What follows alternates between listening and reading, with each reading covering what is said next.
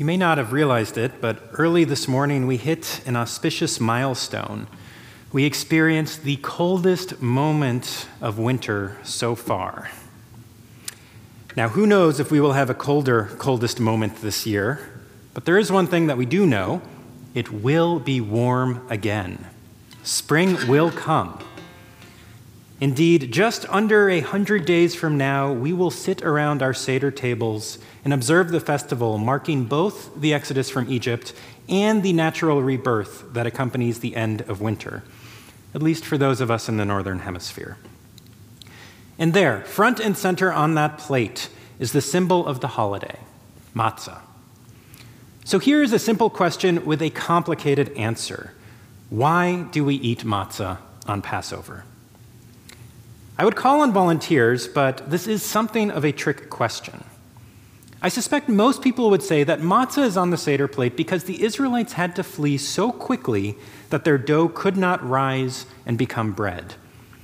And the reason we eat it is either to commemorate their struggle or remember God's miracle or celebrate our freedom. You can put whatever drosh on it you would like. You get the idea. Now, based on how I've set this up, you can suspect I'm going to tell you that you would be wrong for thinking this. But if you were thinking it, you shouldn't feel too bad. Every Passover in the Haggadah, we read the words from Rabbi Gamliel, who reminds us that the dough had no time to rise before the Holy One redeemed the Israelites. And that takes us to this week's Torah portion. We are in Parashat Bo, which ends with the Israelites eating this very matzah. But tonight I want to focus not on the Exodus and on the ending of the parasha, but what happens before it. What happens at the beginning of this portion? The Torah portion opens with the final 3 plagues that befell Egypt and the Egyptians. It is here that we read what is considered to be one of the first commandments given to the Israelites by God in the entire Torah. God instructs them to create a calendar and an observance of what is to become Pesach. And one of their tasks for this observance is that for 7 days you shall eat unleavened bread, or matzah. But here's the thing. Actually, it's 2 things. The first is that God gives this commandment without any explanation regarding the significance. Later in the Torah, yes, there is explanation, but here where it is first mentioned, where we see matzah for the first time, it stands without any explanation whatsoever. Second, and more puzzlingly, is when this commandment is mentioned. It is not once they leave Egypt. It's not even as they are fleeing Egypt. No, they are told to plan to eat matzah in between the time of the plague of darkness and the plague of death of the firstborn. The first commandment to eat matzah comes not after the event to commemorate the Exodus, but rather before it. Put another way, the Israelites didn't end up with matzah because they were too rushed to bake their bread. They ended up with matzah because they were told specifically to make matzah. How to make sense of this? As modern and postmodern thinkers, many of us are comfortable dismissing the mystery as simply poor editing, the equivalent of a continuity error in a movie. But of course, for those Jews who view the Torah not as divinely inspired, but literally as divinely given, there can be no room for error. Instead, there must be a reason, there must be an explanation for this. But even for them, for Jews that view the Torah as divinely given and perfect, even for people like that, there is a relatively easy way to explain this. It is the Talmudic principle, ein mukdam umuchar b'Torah. There is no earlier and there is no later in the Torah. In other words, the Torah is not chronological. Do not assume that what you read is immediately after what you read before or before what you are about to read next. This is certainly an easy explanation whenever you find yourself confused about the timing. And it's also not entirely implausible. Going back to the examples of movies, continuity errors, another example from film, we've all seen films with flashbacks or flash forwards. In some movies, it's obvious, but in others, it's left to the viewer to try to figure it out. Perhaps the Torah is presented the same way. That is, intentionally unclear. done so for creative or pedagogical purposes. All this to say, if a piece of film or literature is hard to follow, it might be because it was poorly constructed, but it might also be because the author intended to create something that was challenging. If my sermon doesn't seem to make much sense, it's because I want to challenge you. Thank you. Anyway, while many commentators adhere to the principle that the Torah is not chronological, this is not a universally held assumption. There are some rather brave souls who believe otherwise and have the unenviable task of trying to explain what appear to be inconsistencies in the Torah.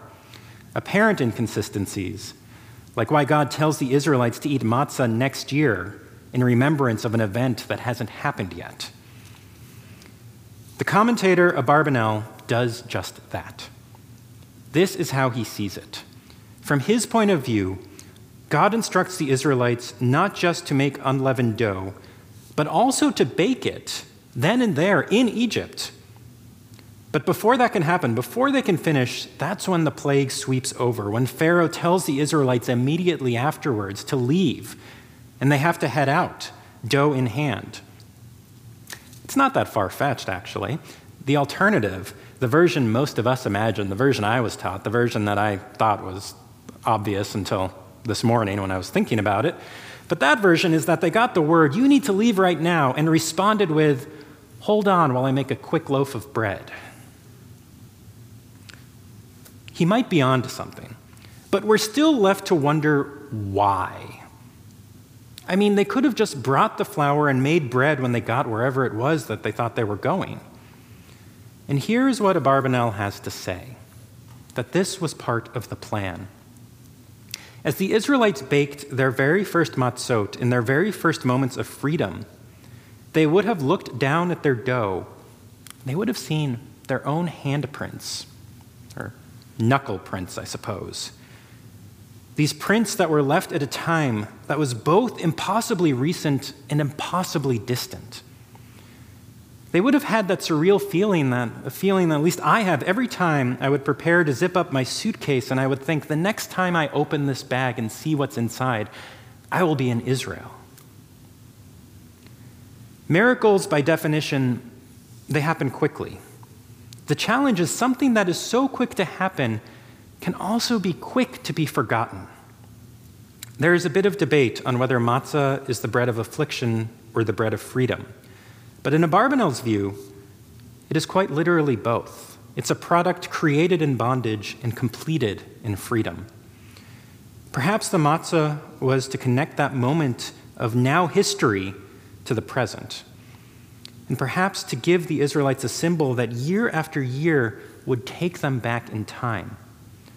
The matzah became a token both immediately tied to the event and reproducible for every Passover to come. So what can we learn from all of this? We live in a materialistic world, as we've all been told and as we all probably agree. And that word materialistic, it's almost always used pejoratively. But materialism, the acquisition of physical objects, I think it does have its place and it does have its value.